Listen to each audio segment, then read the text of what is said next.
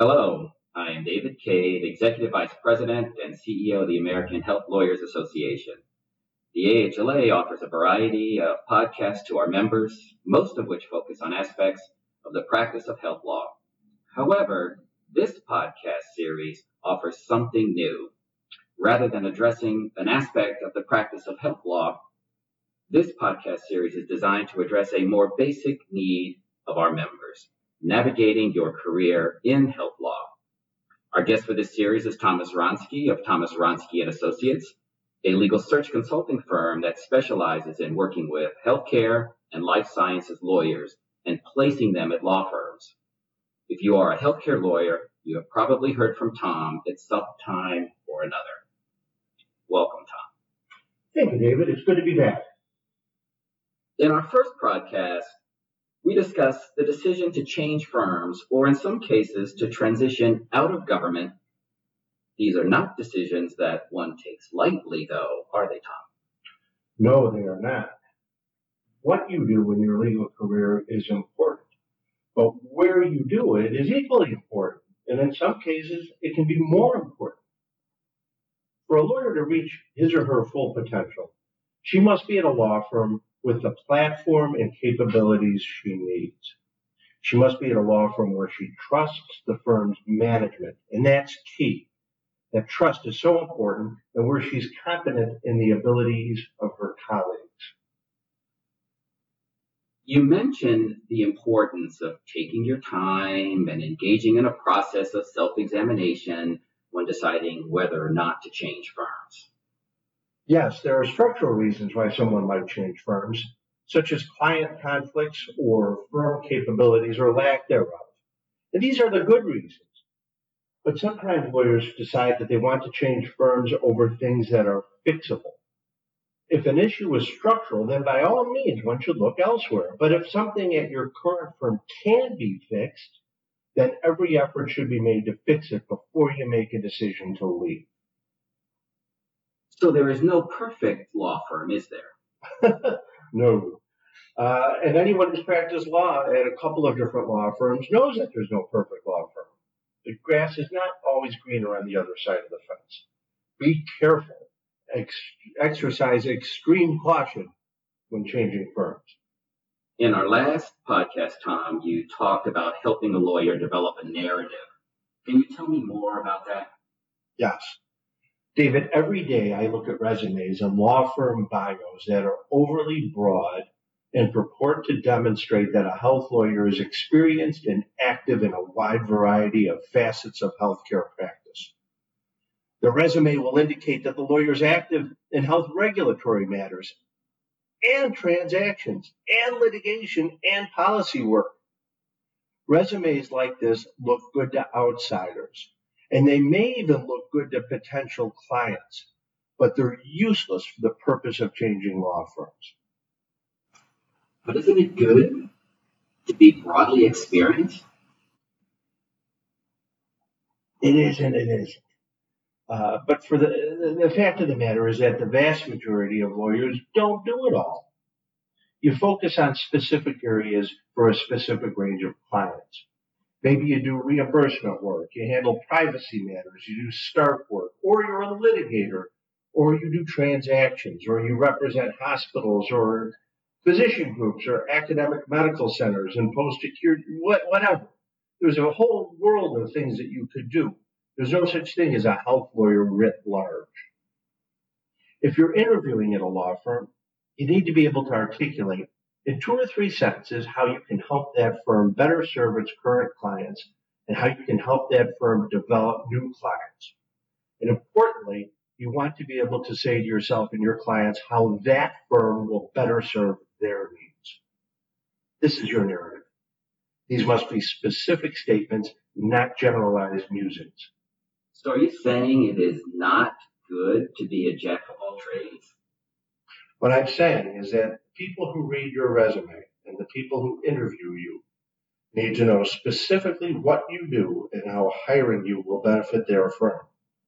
Again, your narrative is paramount, and it's absolutely critical that you have one and that it accurately reflects your experience in your career aspirations. Okay, how do you know what your narrative is? Well, that's where I come in. A good recruiter will work with a lawyer to develop his or her narrative, and he won't allow that lawyer to simply flail around in the dark when it's time to change firms. It sounds silly, but think about it this way.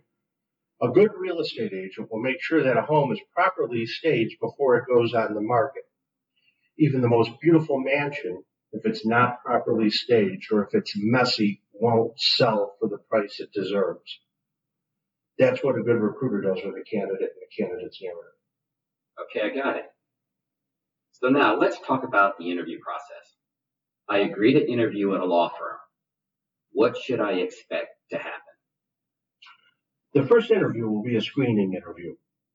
For partners, the first interview will often be somewhat casual, maybe in a restaurant, maybe even in a bar.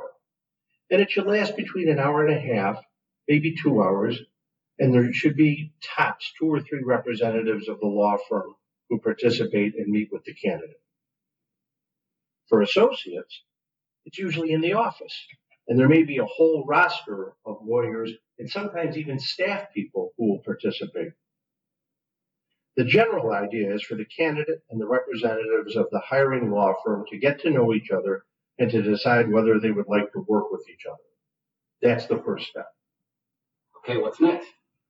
If both the candidate and the hiring firm are on the same page, the law firm will invite the candidate back for another round of interviews. This will involve more people, and there will be a more detailed look at what the candidate does and what the candidate can do at that law firm. How many meetings can one expect, and how long will the process be? David, that's the most open-ended question you could possibly ask. The process for an associate should be moved relatively quickly. There's no reason why it cannot be done in 2 or 3 meetings over the course of a month. Partner deals are different. They're more akin to a merger. And in fact, if you look at them corporate-wise, they are a merger. Each one has its own rhythm. The fastest partner placement I ever worked on was done in 3 weeks from the first handshake. I've also worked on deals that have taken 8 years. Just depends. Whether we're talking about an associate or a partner, my advice is to understand that law firms are often large, unwieldy organizations that have various and sometimes competing centers of management. Sometimes it takes a while to get everyone on board with a new hire. This is especially so at a general practice firm where people in other offices might not even really know what you do, but they have a role and a say in deciding whether or not you become a partner or become an associate at that firm. Remember that your narrative is paramount, David. It will be the key deciding factor. The question is whether a move to that firm will help you serve your clients better, and whether it will be a better place for you to develop a practice in the long term. And it's also important to remember that law firms do not hire lawyers for the heck of it. They hire lawyers to better serve their own clients and to expand their business with potential new clients. These are specific concerns, and they should always be front and center in your thinking and in your conversations with representatives of the law firms you speak with. So make sure that the people you meet understand how you will do these things for them. Help them make a case internally for hiring you. And one last piece of advice. You know what it is? No. Don't take out your teeth in a lunch meeting. What are you talking about now? Yes. I once arranged a dinner interview at one of New York's finest restaurants in which a partner representing one of the law firms I worked with removed his dentures at the table and placed them in a glass of water. You got to be kidding, Tom. Well, it was the candidate, and the candidate just told me that she thought that the teeth were smiling at her. Let's just say she decided not to go to that law firm.